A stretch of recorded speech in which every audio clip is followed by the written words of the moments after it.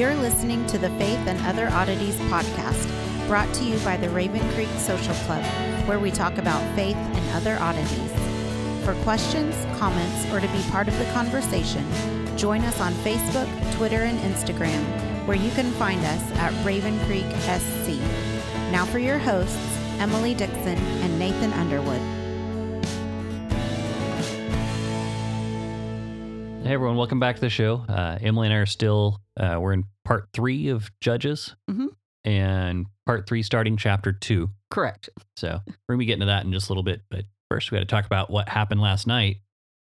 We had some good food last night. Some really good food last night. So those of you who don't know us, we grew up on a farm, and you know, we did not have a whole lot of money, neither did Grandma and Grandpa. So when we raised cows and when they got sent to the slaughterhouse, we often used as much of the cow as anyone could stand. And Grandma used to make cow's tongue, which was delicious. And she only did it when Grandpa was away because he wouldn't eat it. I say it was really good. And so every now and again we would have it. I know that sounds really weird, but the last time I had tongue tacos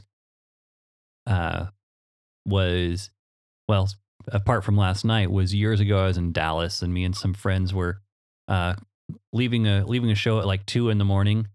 And one of my friends goes, "Hey, let's go get tacos." And we're okay. Where are we going to go get tacos? It's 2 a.m. And he goes, "Just follow me." So I'm following him.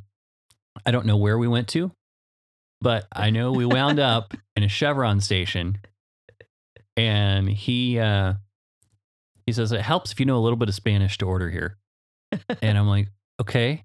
Well, I don't know much Spanish, but I'm looking over the menu, and he goes, "If you need help, let me know."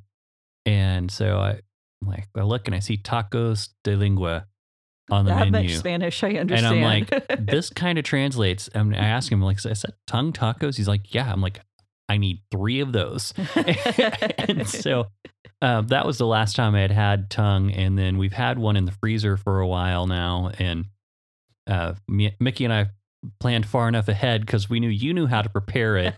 And Mickey had never prepared it before. I hadn't prepared it before either. And so it was, it kind of worked out.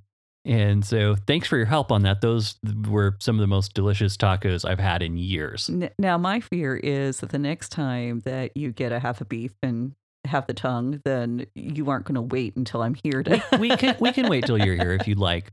Because they turned out very good.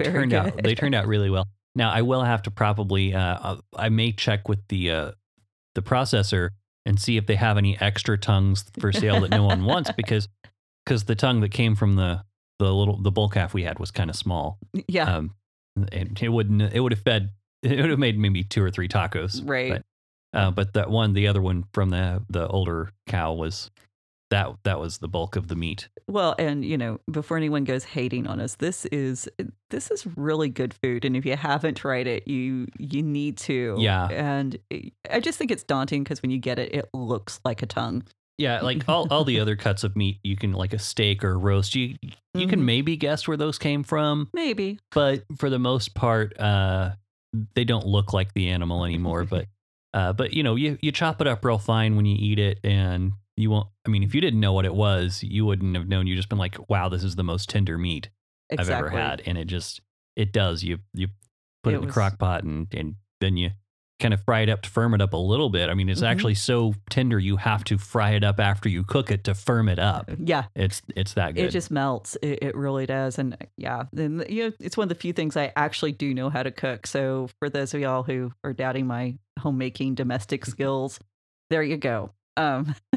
I can do this one thing. Yeah. So anyway, but I just wanted to tell everyone about that, because you probably saw it on our Instagram feed last weekend, and we're wondering what that was. Kind of odd pictures, actually, out of context. So yeah. Well, it was delicious. So if you're into tongue tacos, hit us up. If you're in Norman, we can make some. Yeah. Hey, that sounds like a good idea. Maybe that should be a Patreon perk. Maybe. Yeah. Tongue tacos, or come over, we'll cook for you, and it may or may not be tongue tacos. It could be something, but we'll figure out, spur of the moment. Okay. Forget it. My brain's just totally shut off. I'm focusing on Judges. Okay, well, let's get back there then. So Yeah, because there's so much to keep in tension, and there's like this whole web of the Bible starts to emerge when we start looking at Judges. And I think we kind of showed some of that last week with chapter 1, that you really have to have those connections going back, particularly to Joshua, and then into Numbers, and also into Genesis. And that there's a continuity here, and the continuity not only reaches into the past, but it also reaches forward. So real quick recap, just for folks who may have missed it, or may have slept since then. The people had been given their land allotments, and Joshua had promised that God was going to go before them and drive out the enemies. But the people dropped the ball. Right. They started relying on their own abilities, their own cleverness, their own military might, instead of relying on God to be the one who wins the battles on their behalf. Right. And so in this failure, there's repercussions. And not only did they fail to win the battles, they also they moved in and they just became a part of the culture, and they actually enslaved some people. And this is it should be pointed out, that's a different kind of slavery than what's prescribed in the Torah for the repayment of debts, and also prisoners of war. This is a kind of slavery that is excessive. If you can have slavery that's not excessive, I don't know, but it's not what the Torah prescribes. Sure. That's the main point.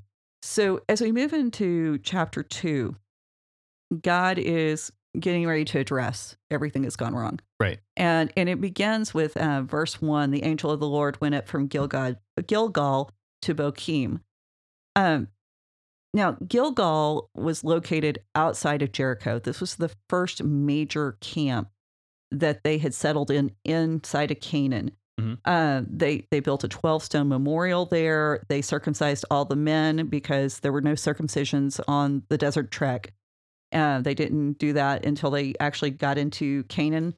This is the first time that they had celebrated Passover in Canaan. It all happened at Gilgal, and it was kind of like the makeshift place of worship until Shiloh becomes the established center of worship later. Okay. And it acts as the staging area for most of the battles. So this is why the angel of the Lord's here. This is kind of the central government at this point. Sure. Now, Bochim literally means weepers.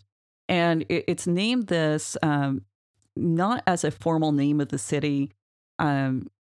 It's just to denote what happens there. Mm-hmm. And there's going to be a lot of weeping, because what the angel of the Lord has to say is it's not good. Well, I mean, you would actually, kind of an idea of that would be like the Windy City. That's what I was thinking. The Windy City or the Big Apple, or mm-hmm. That's not technically the name of it, but that gives you an idea of what people think of when they think of that place. And people know exactly what you're talking about when you say those. So it's, yes, very much the same idea. And it just goes to prove people are people. Mm-hmm. It doesn't matter what time period we're talking about. We fall into some of the same patterns of behavior. So whether you're talking 1,300 years ago or today. Sure. So this is also very close to the Oak of Weeping in Genesis 35:8. That's where Deborah, Rebecca's nursemaid, had mm-hmm. died. And we're going to return to this place too in Judges 4. Yeah. Because this is going to be very near where the prophet Deborah is going to be working. Right. So the angel of the Lord, he says, and I said to you, I brought you up from Egypt and brought you into the land I swore to give to your fathers. I said, I will never break my covenant with you. Lots of I statements there. And I think most of us understand. Which, if you're talking to someone about good advice on how to handle confrontations, right. use your I statements. Exactly. And that's the thing. He's saying this is my responsibility. But when you read this, is it an angel or is it God speaking? And I think we have to revisit this idea. And I know we've talked about it before, but we miss it in the text that when we talk about the Malach Adonai or the Malach Hashem, the angel of the Lord, we're talking about embodied God. Right. So this is not just any old angel. This is, and it's not even a prophet. And that's actually, some people want to read it this way, that this is a prophet speaking on behalf of God, because Malach means messenger. Messenger, yeah. And so linguistically, you can kind of get there, but I think this kind of goes back and reaffirms that opening statement in Judges 1 that the people inquired of the Lord. And we had the discussion about the fact that when Joshua was inquiring of the Lord, it wasn't prayer. It wasn't some ritual worship. It was in the heat of the battle. It was on the fly, and it was very conversational. And it seems to imply that this presence of the Lord with Israel at that point was tangible. Yeah. And if it wasn't tangible, there's at least an auditory exchange that was going on here. And because how else do you get these precise statements from God unless God is somehow manifesting himself? And there's no mention of a prophet anywhere. Yeah. And this also, this reflects what we find in Exodus 23, verses 20 through 30. I'm not going to read that, but some of the high points is God says, I'm going to send an angel before you. You should obey him. He will not pardon your transgressions. Well, can angels pardon transgressions? For my name is in him. The names at this point in time, again, this is talking about the essence of the person. This isn't just a signifier. Right. So I think when you start to pull these things together, then we begin to have, I think we have to accept that this is a representation of God. Well, it's like we talked about last week that the ancient Israelites did believe there was God in heaven who was God, and then God in an embodied form who was also just as much God. Right. And so, yeah, I think that kind of piggybacks on that. Well, and I've got this quote here. This is from Benjamin D. Sommer. He wrote this great book. He's Jewish. This was put out by the Cambridge Press in 2009. So, I mean, it's a really solid source. It's not Christian, although he does entertain some Christians' ideas in his argument. This is on pages 40 and 41. It says, in many passages, the word malach, the word angel or messenger that we were talking about, means small-scale manifestation of God's own presence, and the distinction between the messenger and God is murky. The malach in these cases is not a being separate from Yahweh, whom Yahweh sent on mission. Rather, it's part of the deity that can act on its own. He is Yahweh, but not all of Yahweh, or the only manifestation of Yahweh. So, very much I hope everyone followed that. I mean... Yeah. Well, and it's this idea that God can manifest himself in a form here on earth, but it still doesn't diminish who he is. Right. It doesn't exhaust who he is beyond this. And Somner, his book, The Bodies of God in the World of Ancient Israel, such a great read. And if you want to go into the idea of how can gods manifest themselves in various locations, he's great. And so I highly recommend that. And links to that will also be in the show notes. Yeah. So, but this malach goes on to make, kind of outlines where they messed up and what they did wrong. And what I loved about his statement here, but you have not obeyed my voice. So basically that command in Exodus 23, they violated. Because God said, you will obey him. And he says, and the malach asked, what have you done? And that's where we echo back to Genesis. Yeah, well, right back there in Genesis. What did you do? And it's basically God saying, we're having the same conversation over and over. Play it again, Sam. And but this also, it's bringing the message back from, the first chapter is all about military conquest, and it's all about the actions of men. And now the malach, he arrives on scene and he says, this is a spiritual conquest. We need to bring this back to a theological viewpoint. You missed the point because you missed the theology. Now that'll preach. And he's bringing the conversation back to where it's supposed to be. And he's echoing what was said in Exodus 34, that, if you got to obey God, obey my covenants, I'm going to bless you. I'm going to give you victory. He's going back to what Joshua says in Joshua 1 and Joshua 23. These are the things you need to do. So he's not springing anything new on them. Right. This has been an established pattern. And one of the things that they're not supposed to do specifically is don't make a covenant with any of these people. Mm-hmm. What did the house of Joseph do? They made a covenant with this Hittite who built a city to remain a Hittite in their own land. Right. And we talked about, in the last episode that this is horrible. Enslaving the Canaanites. God didn't tell him to enslave the Canaanites. Run them out. Contrary to popular belief, most of them were just supposed to be driven out of the land. They weren't supposed to be killed off. There's only a few tribes that were supposed to be completely destroyed. Right. Destructed. Okay. That's a... It happens. Yeah. Don't worry. So, yeah. But so what have you done? He's forcing them to face their actions and to face their actions from God's point of view. God's held up his end of the bargain. He's reminding them, I've done everything I said I was going to do. Mm-hmm. I didn't fall down on the job. You did. But the other thing, and we are so used to in the Christian church, this idea that whenever you pray to God, that he's going to respond. And that there is this, it's not a religion, it's a relationship. And that the whole idea of this interconnectedness, a God who sees and a God who hears and a God who responds, that wasn't the norm. And so this messenger is bringing it back around. I do see this embodied God. I do hear. I do respond. I'm not blind, deaf, and dumb like the Canaanite idols. Right. I'm responsive. And so we're back to that theological groundwork that sets Judaism apart from every other religion that's out there.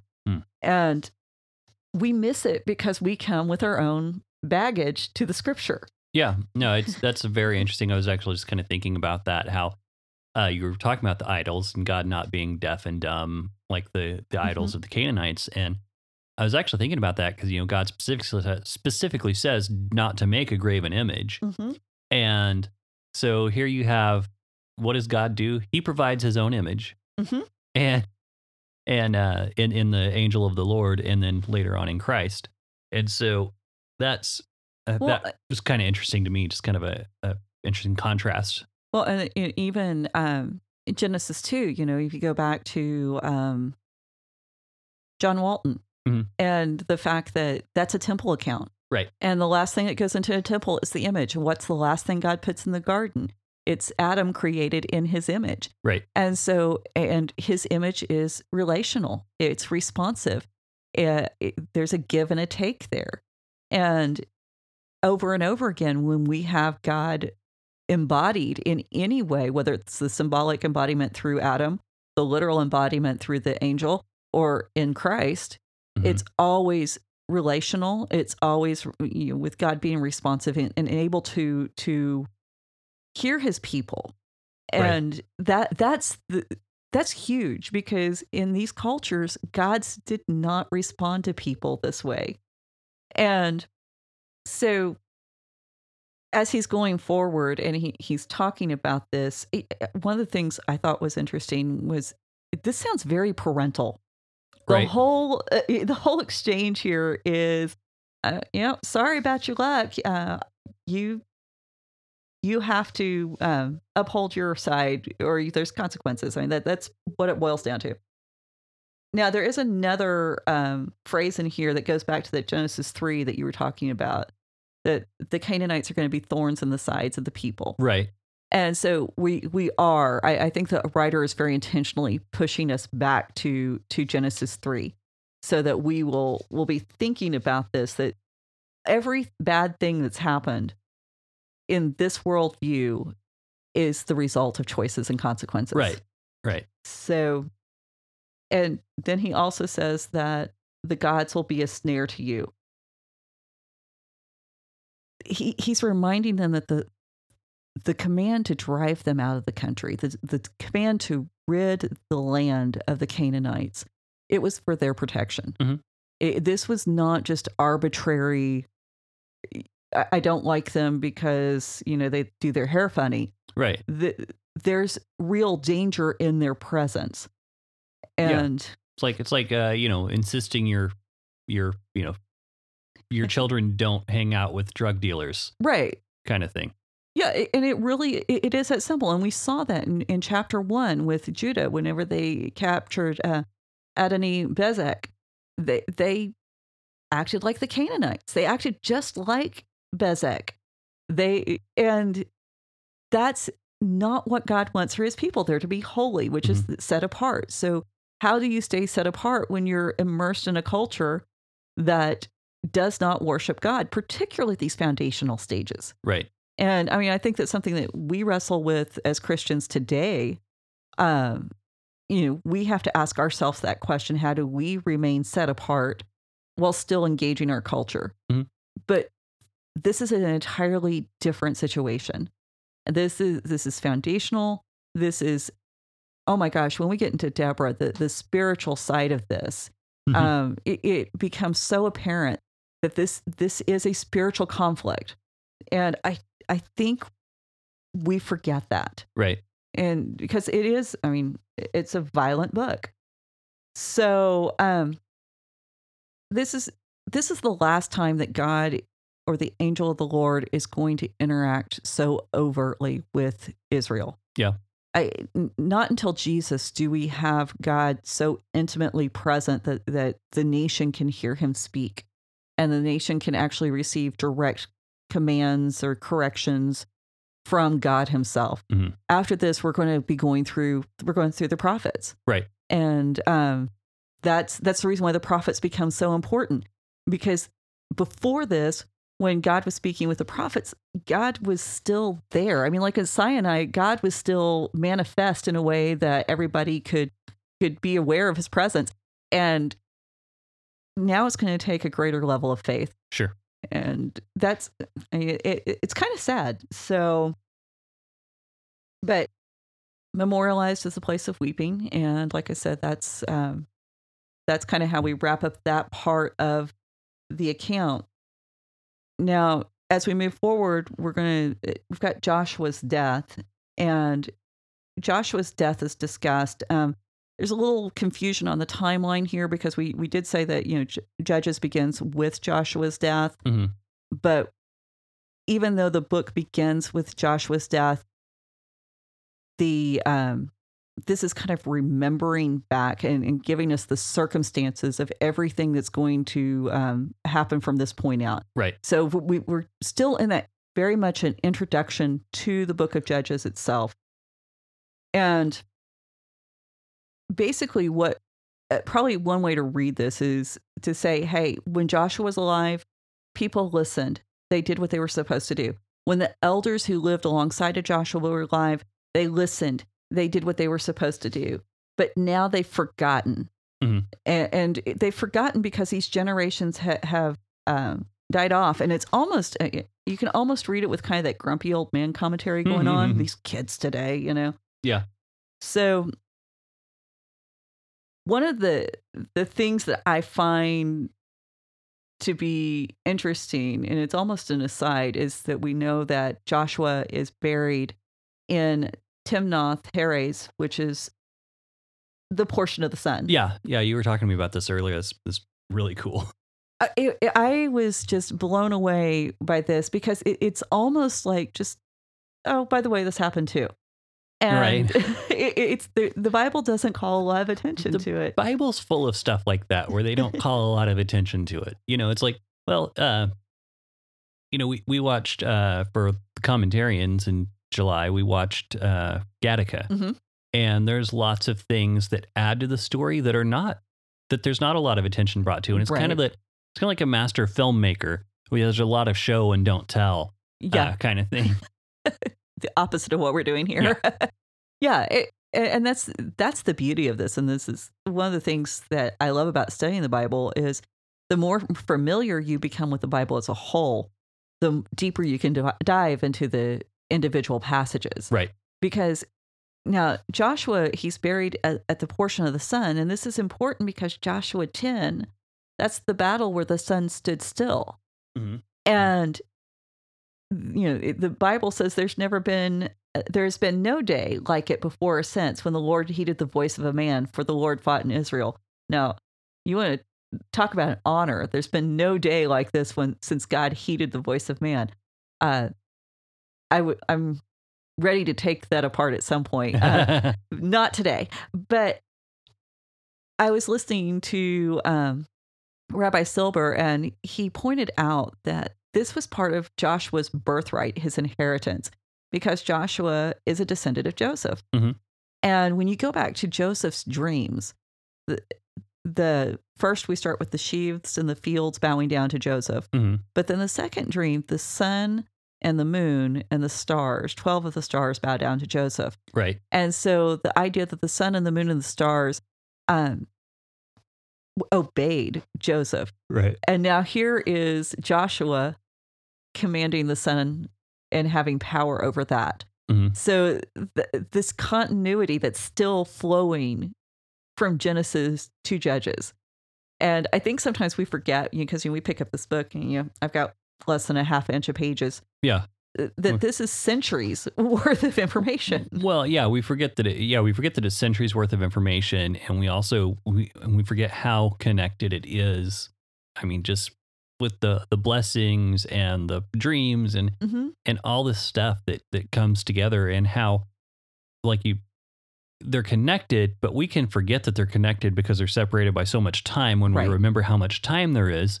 But we also forget how much time there is because we can just read through this. We have centuries worth of material here in, just like you said, just a few pages. Yeah, just about a quarter of an inch of book there.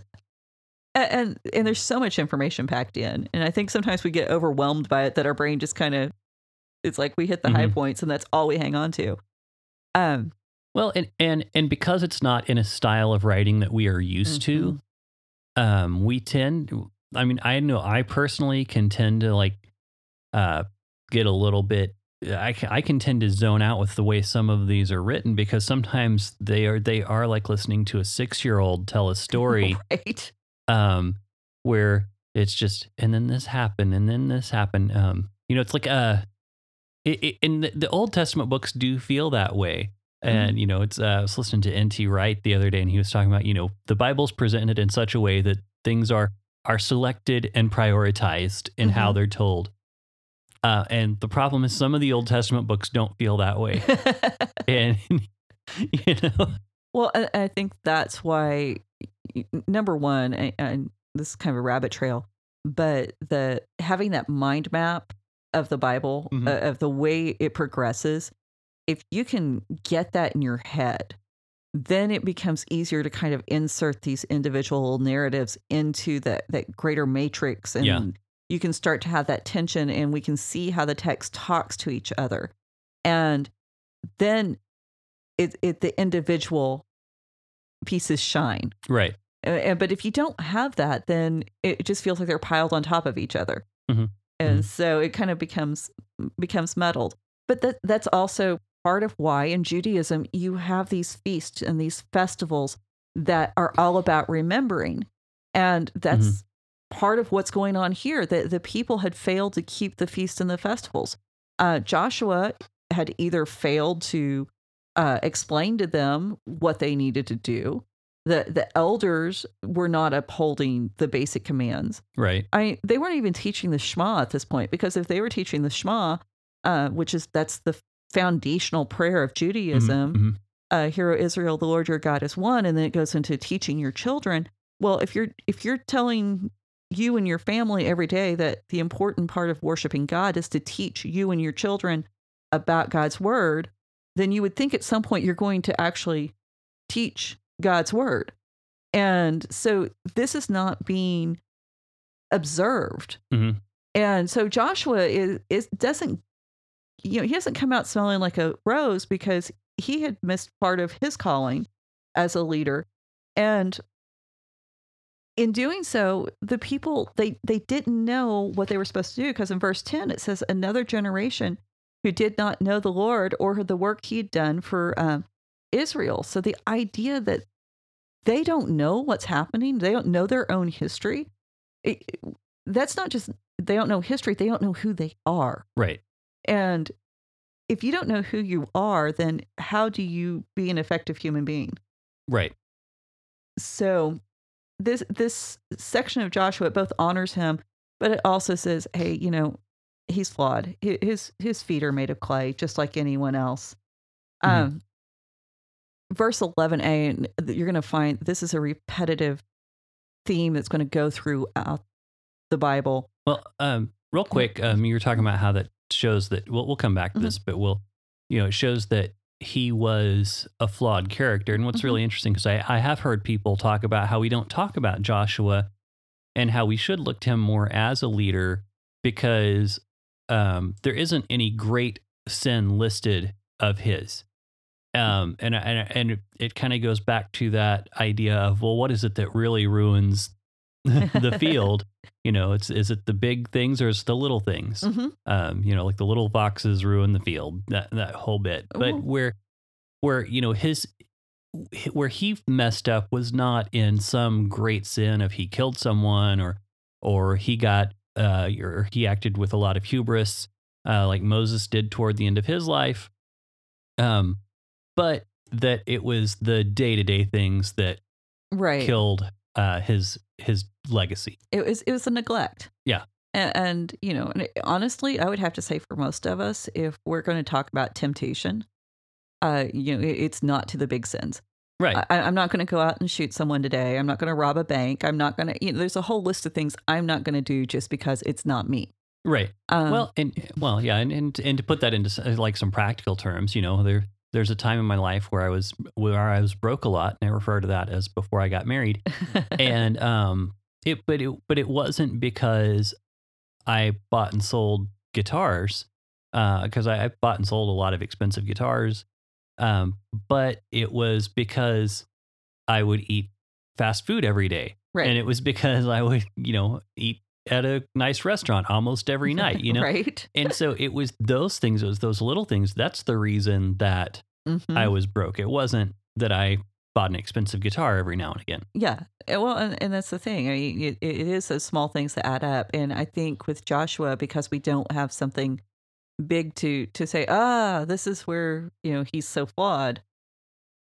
So maybe his example of where he did fall down on the job is a little too close to home. Maybe so. That might be it. So yeah, I thought that was interesting. Sorry.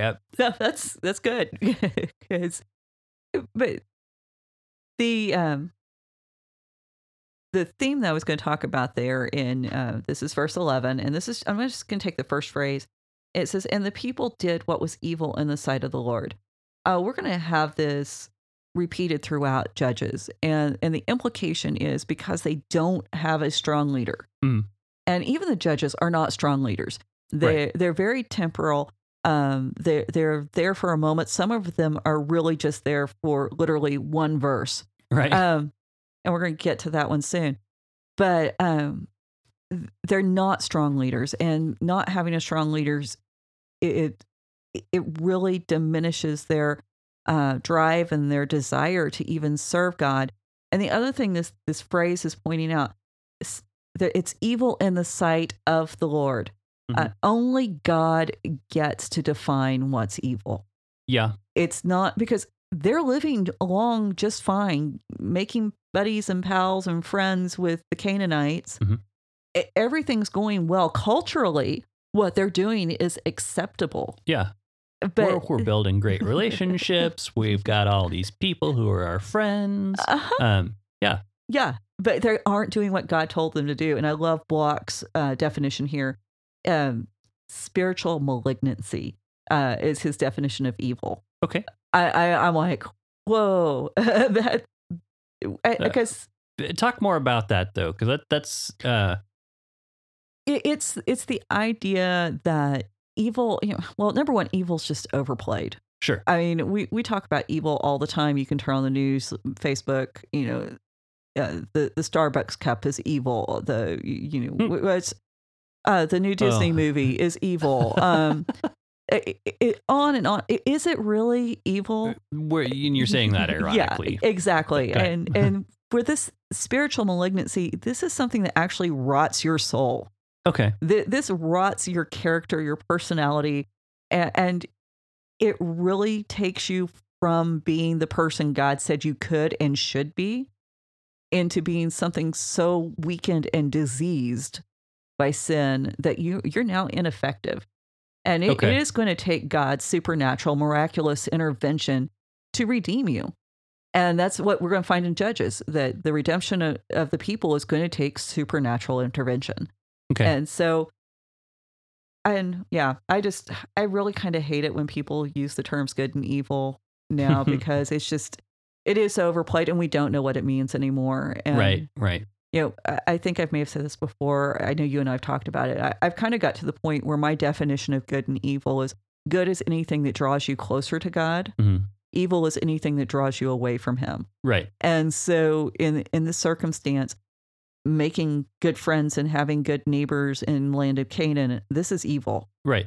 And now I will say God gives us some very clear guidelines and definitions of things that are good and things that are evil. Mm-hmm. But I want to throw that out there because that's one of those things that could very easily be abused by Yeah. a nefarious person. An evil person? Yes. Yeah, no, I do believe in absolutes, and but I think that a lot of times we don't even have to stop and look for the absolute if we're looking at what are we being loyal to God, and are we drawing closer to Him in this particular act or circumstance? Yeah.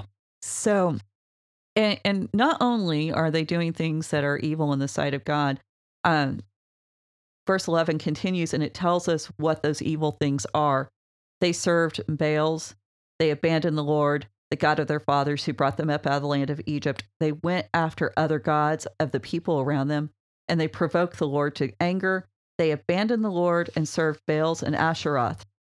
So I think this is a good point to kind of discuss who Baal and Asheroth were. Well, hold on. You read that because you said you wanted to talk about what the evil was. Well, yeah. And let's Okay. make sure we're pointing out the evil was, if you didn't get it, they were serving other gods. They're serving other gods and they abandoned God. Yeah.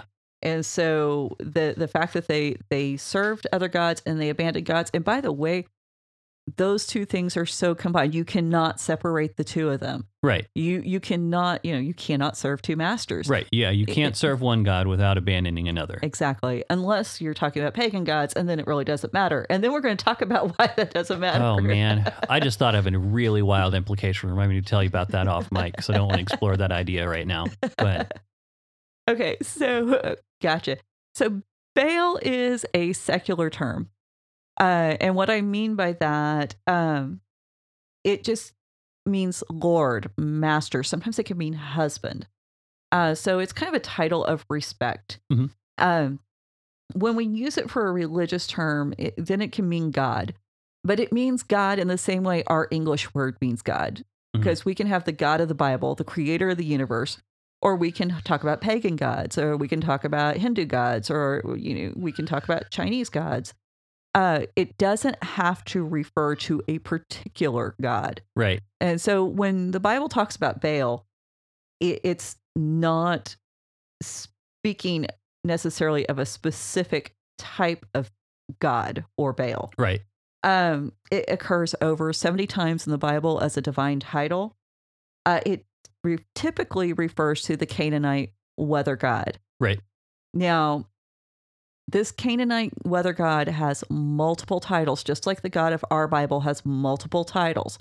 And Baal Berith, rider of the clouds, son of Dagon, prince and the Lord of the earth. Baal Zephon, that's Baal of the north. Baal Shemaim, that's Baal of the heavens. And so you have these different titles that explain what the Baal's doing or the God is doing in that circumstance. Right. And Baal can encompass, it's usually male, but it can also encompass female deities. And what I think is kind of misleading about most translations here is we have Baals in the ESV, it's plural, but most of us don't read it as plurals. And I think several of the translations just have Baal. So it's actually in Hebrew be Baalim. So you've got more than one Baal, and it's acknowledging that they're serving more than one form of Baal that's out there. The thing is, this is where it gets all convoluted because the language is the language gets so murky because we do have these singular titles that apply to multiple events or multiple beings. And in this situation, we're not talking about many gods, even though it says that they serve Baals. Right. We're talking about that they're serving multiple manifestations of the Canaanite god. Right. And yeah. So go ahead. Okay. So I actually wanted to read the Somner quote again from the Bodies of God in Ancient Israel. The Baal of the Canaanite myth seems to have been fragmented into a number of Baal gods who could be worshipped and addressed separately. Yet these gods show no individuation of personality, character, or function, and they are always mentioned alongside each other. So when you do encounter Baal in different ancient texts, you find several Baals mentioned together, and it's not individual Baals, it's just different aspects of the same Baal. Sure. It's like I had this image. Remember this coffee cup Mom had with all the different names of God and different colors all the way around it? Mm-hmm. That it's like, it's all God, but here's the multiple names for him that we can call him. So Baal, he's a weather god, and I stole some short cliff notes because I didn't want to go too far into it. Honestly, we couldn't tell most of the Baal stories on air without getting an explicit rating. I have no doubt. I'm not going to go into any major in-depth thing, but John Walton kind of gave a real nice breakdown in his book, Ancient Near Eastern Thought and the Old Testament. By the way, if you guys haven't picked up on it before, huge fan of John Walton and his work. Really great stuff. So Baal stories, basically, we've got three major ones. One, in the first one, Yam is king. Now, Yam is the Hebrew and Canaanite word for sea, and this is the chaos being. And Baal objects that Yam is king, and he conquers Yam. So Baal conquers chaos, and this is where a lot of times we hear that Genesis 1 is based off of the Baal stories because God conquers chaos, the tohu vabohu, the void and formlessness of the earth. The second story, Baal built this giant castle for himself, and so not a whole lot in that one. Didn't really think it was that interesting. In the third one, Baal and Mot. Mot's the word for death. Baal defeats him. Mot actually defeats Baal. Okay. And he's sent to the netherworld, and then Baal rises again. And when he arises again, he brings fertility. And so this is kind of, if you're familiar with the Greek mythology of Persephone and going down to Hades, and she rises and there's, spring reemerges with her. It's kind of that same idea. But Baal's, he's a warrior god. He's a warrior god who protects and sustains the world from chaos and death. And that's what these three stories are really about. That's his job, is to keep chaos at bay and to keep death from taking over everything. Mm-hmm. So he has a consort, and her name is Astarte. And we find her mentioned in verse 13. You aren't going to see it immediately because just like Baal is plural in the first verse there, this is the plural form of Astarte. So Asheroth is several Astartes. Okay. And she's Baal's consort, his wife, his sister, whatever she needs to be to move the plot along, pretty much. She is... it's true. I'm sorry. Every time I think of a character being like the plot device, I just think of R2-D2. Right. It's like he's the Swiss Army knife of. Yeah, it's basically all he is. He's a. I've heard him described by many as the plucky plot device, and so I'm sorry. Whatever she needs to be to drive the plot along. That's. I'm sorry. Well, and she is. I mean, she's kind of interesting. She is the goddess of fertility. We have several depictions of her. You can look them up online. There will not be links in the show notes. Okay. Fair enough. She is. I'm just gonna read what one article, I thought this was well put. Enormous breasts and exaggerated genitalia to depict her role in maintaining fertility. So use your imagination, fill in the blanks. By 1940, archaeologists had already found over 300 depictions of her in one dig. Right. And it was in Canaan. I was looking for more up-to-date dates, and I'd never found it. Like Baal, Astarte is also a title, like Lady, Madame. So, but it is typically used as to denote the Baal's consort. Her personal name is Anath. So that's going to be important when we get to one of our judges. Okay. She's mentioned only 9 times in the Bible. Now, Asherah is mentioned 40 times.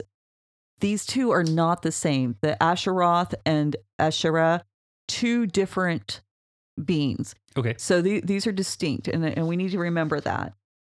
We do have a dig called Tel Bet Mirzim, and it's believed to be that city of Debir, that city of books that we talked about from from Judges 1. The most commonly found object was Astarte plaques that were dated from this time period of the judges. So we know this was going on there.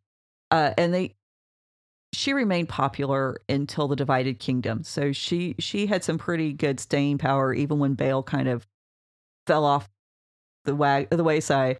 Yeah. But she's supposed to be his lover, and she's you think of motherliness and goodness, and I want to really point that out. That's who she is, because her character is going to reappear when we talk about Deborah and Jael. Okay. And even though she's not mentioned, it becomes a huge part of their story in a kind of overt way or covert way, that unless you're thinking about the culture they're living in and that this is what's going on, this is the reason why it's so important. Judges 2, it's telling you how to read the book. You've got to have this in mind. She's a warrior goddess, and she's sometimes more interested in bloodshed than she is in love. She decorates herself with the severed heads and limbs of those she kills. So very bloodthirsty.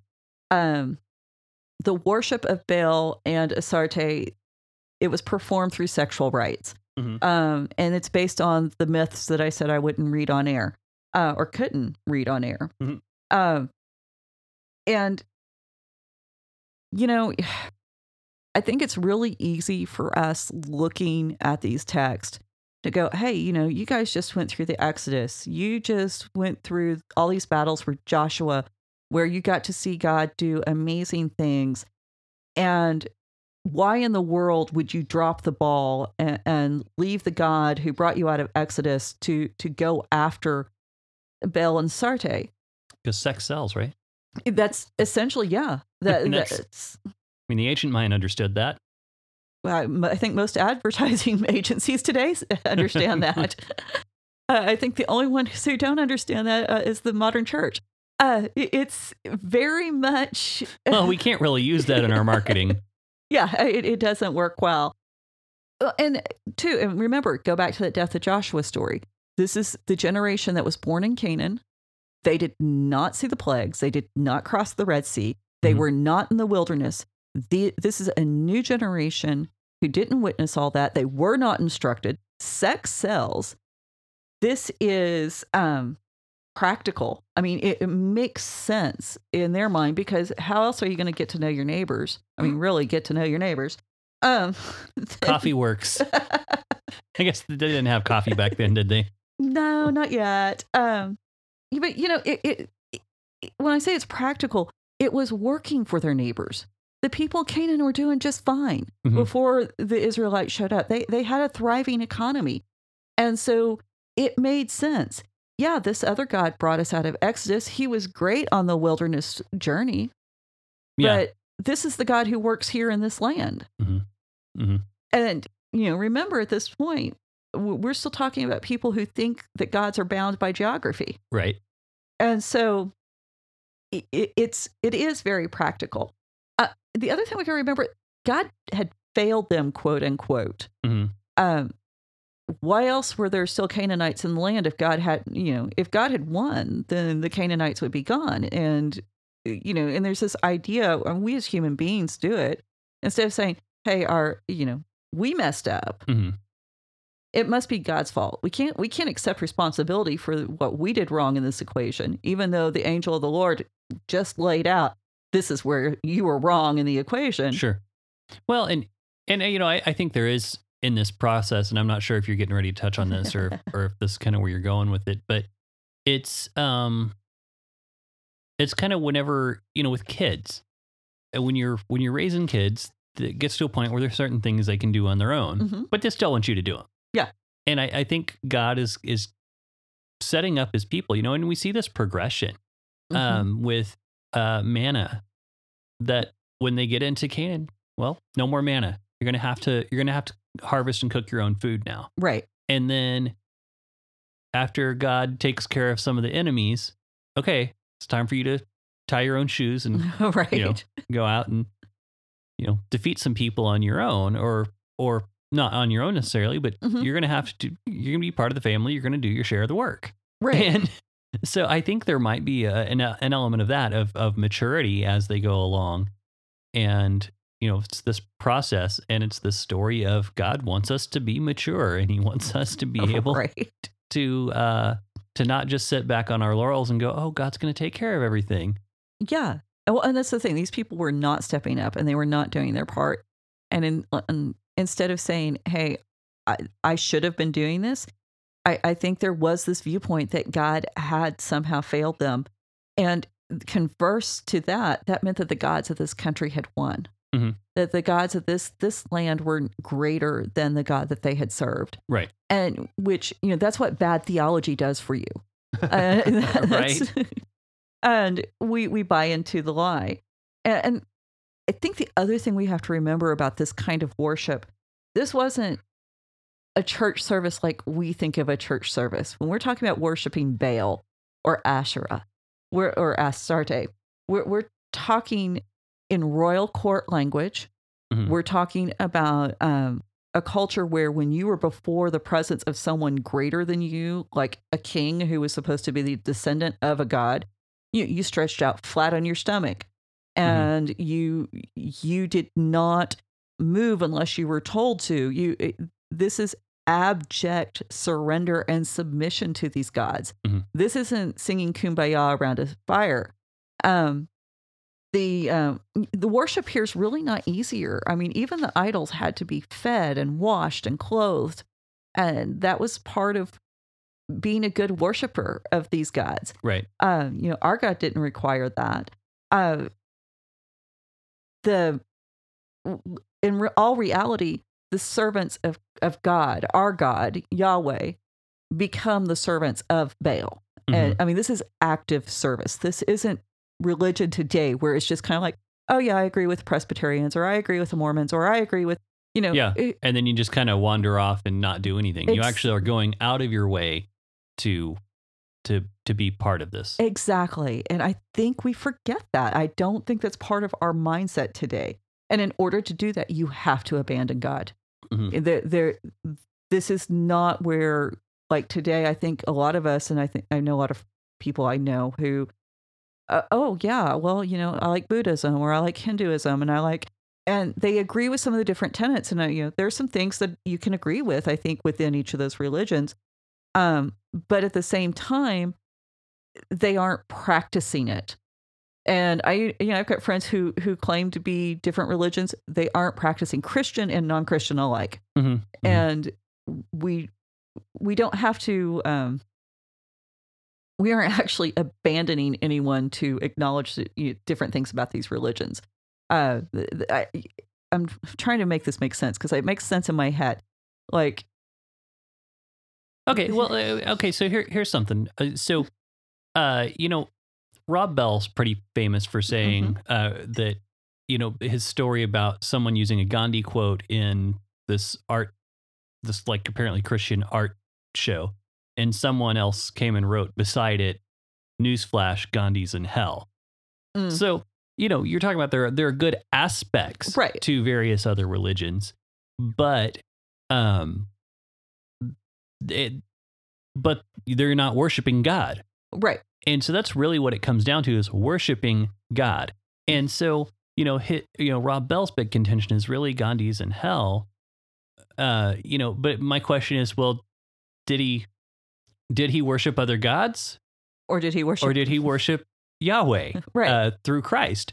If the answer is no, if he made the choice to worship another god, because Gandhi has a quote that I very much love your Christ, but I do not like your Christians, and something to that effect. That may not be exact, but it's close enough. You can find it on Google. yeah. And so, that's the thing. He examined Christ. Apparently, he read the Bible. He was aware, and then choosing to worship another god. It doesn't matter what good you're doing if you are not worshiping God, Right. because it's not about works. And again, not trying to say Gandhi was a bad person. I don't think he was. Right. And Well, who gets to define that? Again, we're back to verse 11, in the sight of God. And God says, abandoning me, this is evil. right. And that's the problem. When we go to another religion, we're saying you're not good enough. I mean, it's the same thing with marriage. If we step outside on our spouses, then we're saying you're not good enough. I love someone else more. I want something more than I want you to be fulfilled and whole and happy within this relationship. Right. And it goes back to that analogy we used however many episodes ago, that it's not just, oh, you showed up and someone forgot to take out the garbage. You showed up and found your spouse in bed with someone else, Right. is what you're looking at, basically. Precisely. And that's a totally different setup than God, a totally different picture than what gets painted of God so often when we hear, oh, I can't believe he'd send people to hell. Well, I can't believe, that's the same as saying, well, I can't believe you'd actually divorce your spouse over them cheating. Yeah. Love is love. Yeah. And, as long as you're happy and in love, everything's okay. No, that's not how the world works. Not to get too controversial, but getting back to Judges, one of the things that we see now, we kind of went on a long trail there. I can go there easily, as it turns out, as we just proved. Joshua, the angel here of the Lord is saying, hey, the problem is you've abandoned God. Now, put that back into contrast, because the angel of the Lord brings up, God who brought you out of Exodus, the God who was with you in Exodus. This is a God who did not have to be with them. Right. He did. The creator of the universe, the one who sent the 10 plagues, who's parted the sea, he did not have to be with them. And so this makes the abandonment that much more profound. And, one of the things that I think we as Christians do is we forget that God has an emotional reaction. God has an emotional investment, and that we have the power to hurt his feelings.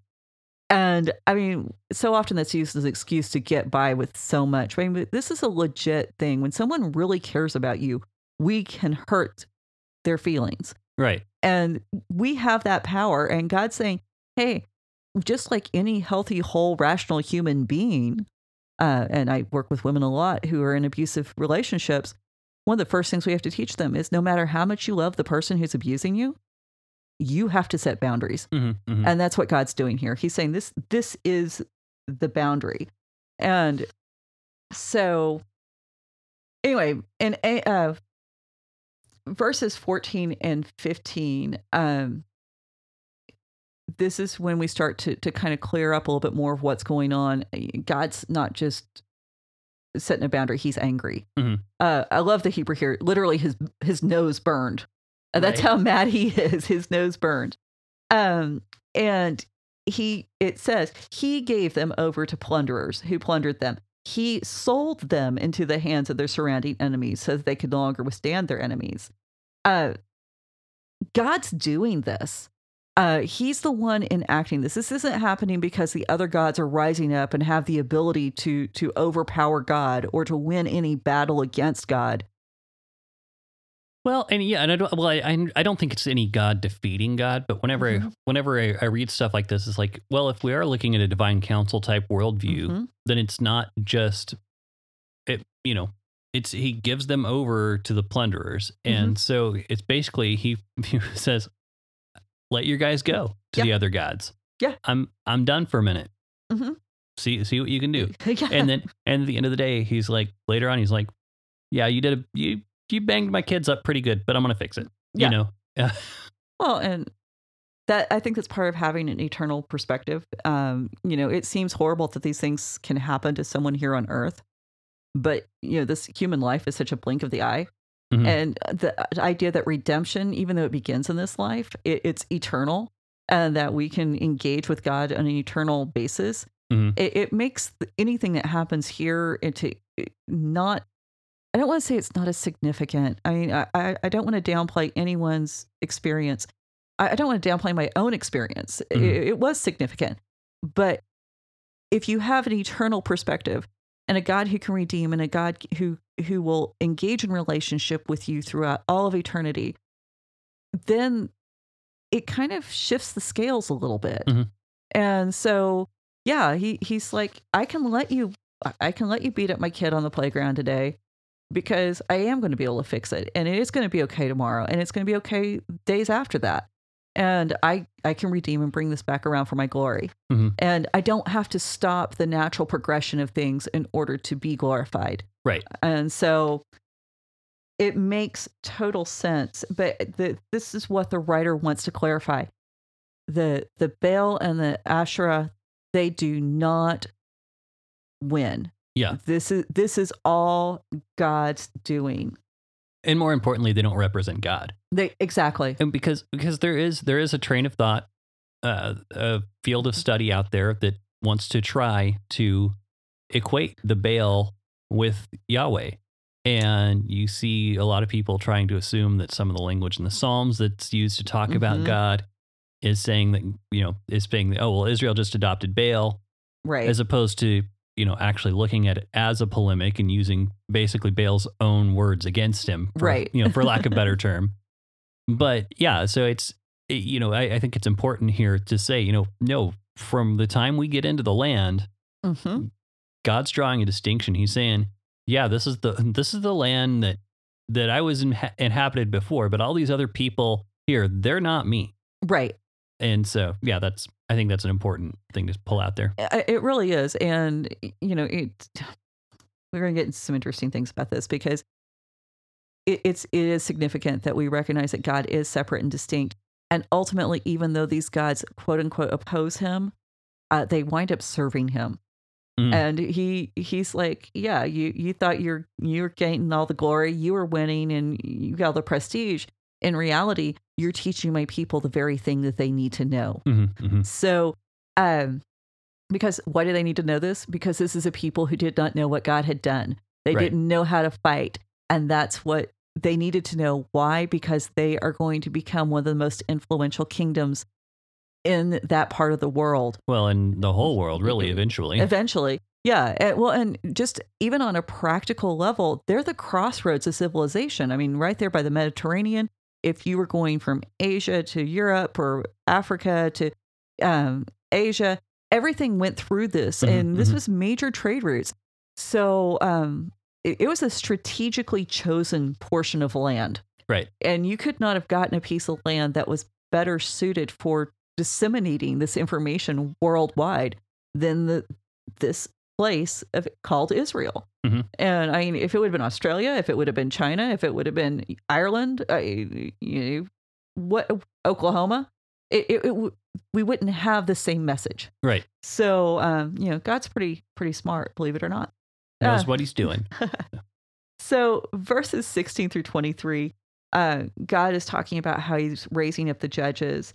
And this is really, I want to read all of this, and I know this is kind of lengthy, because this is a great summation for the rest of the book. Like I said, this is telling you how to read the book. So I think this is important. It says, God raises up judges, people who would not listen. I guess I actually was paraphrasing in my book, in my notes. I thought I'd written it out. Mm-hmm. So let's try again. Then the Lord raised up judges to save them out of the hand of those who plundered them. Yet they did not listen to their judges, for they whored after other gods and bowed down to them. They soon turned aside from the way which their fathers had walked, and they obeyed the commandments of, who had obeyed the commandments of the Lord, and they did not do so. Whenever the Lord raised up a judge for them, the Lord was with the judge, and he saved them from the hand of their enemies all the days of the judge. For the Lord was moved to pity by their groaning, because those who afflicted and oppressed them. But whenever the judge died, they turned back and were more corrupt than their fathers, going after other gods, serving them and bowing down to them. And they did not drop any of their practices or their stubborn ways. So the anger of the Lord was kindled against Israel, because the people have transgressed my covenant that I commanded their fathers, and have not obeyed my voice. I will no longer drive out before them any nations that Joshua left when he died, in order to test Israel by them, and whether they will take care to walk in the way of the Lord as their fathers did or not. So the Lord left those nations, not driving them out quickly, and he did not give them into the hand of Joshua. So this is the cycle that we talked about. I think we talked about last episode, or it might have been earlier in this episode. They're running together. This is the cycle. The author, the narrator, wants you to know this is what you're looking at. That he's not hiding anything. He's putting all his cards on the table. And really, the book could have ended right there. I mean, this is the general outline of all the events. So notice God tells them that he's going to send judges. There's no repentance. Right. There's never any repentance. And that's the thing about judges. I think we overlook that. I think we tend to say, hey, when the people are crying out that this is repentance. No, it's not. Well, and not even that. I remember in Sunday school, I was never even taught that necessarily anything was going wrong. It was just there were people oppressing the Israelites, and this person came along to help them. Yeah. And that was all I really remember getting in Sunday school. It wasn't, oh, the Israelites are being disobedient, and so that's why they're in this situation. It was, there are these bad people who are doing bad things to the Israelites. Because they don't have a king. Which was terrible. Yeah, because there was no one to protect them. And it was terrible because the Israelites were just such darn nice people. Which, oh my goodness. They cut a man's thumb and toes off. Well, I know, but that's the thing. And that just the way it was presented. It's like, well, they didn't like Israel because they were God's people. It was how it was presented. And it goes back to that whole misrepresentation of Jesus. Right. Of, well, why did they kill Jesus? Well, he was just so nice that he made everyone else feel bad. You know, I hate that representation because was he nice? Was he kind? Yeah. Was he good? Yes. But was he just so nice that he just drove everyone nuts? I don't think that was it. I mean, he was preaching some pretty inflammatory stuff here and there. Well, and what I find is to be so interesting, and we often overlook this, when Jesus being the most confrontational and the most corrective, it was the people within the covenant. That kind compassion, that patient compassion. It's often reserved for those people outside of the covenant, whether we're talking about the Roman centurion, we're talking the Syrophoenician woman, we're talking about people on the fringes who didn't have an opportunity to learn about God. And so, and I think we as Christians, we've done this all backwards. We want to police the rest of the world, but then we don't want to take care of the people within the covenant. I keep feeling this tendency to want to preach today. But anyway. Well, I get it. But yeah, well, you said it's all backwards. It's completely counter to Jesus' own words. That if you're going to try to take the speck out of someone else's eye, to get the log out of your own first. And yeah. So. Yeah, and most of us don't want to do that. So anyway, so how much more do you have on this? Because we're running kind of long already. We're running kind of long. Okay. You know what? Let's just wrap it up there. I will pull up a few things from this on our next episode, and then we'll jump right into chapter 3. All right. So in summary, Jesus was not just a nice guy. God's almighty. We screw things up, and he fixes it. Yeah, pretty much. We could end the chapter right there. Okay, perfect. We'll end there for now, and then we'll pick this up next time. And everyone out there, thank you for joining us. If you enjoyed it, again, like, share, comment. Please rate or review us on iTunes if you haven't. That helps other people find us. What else we got?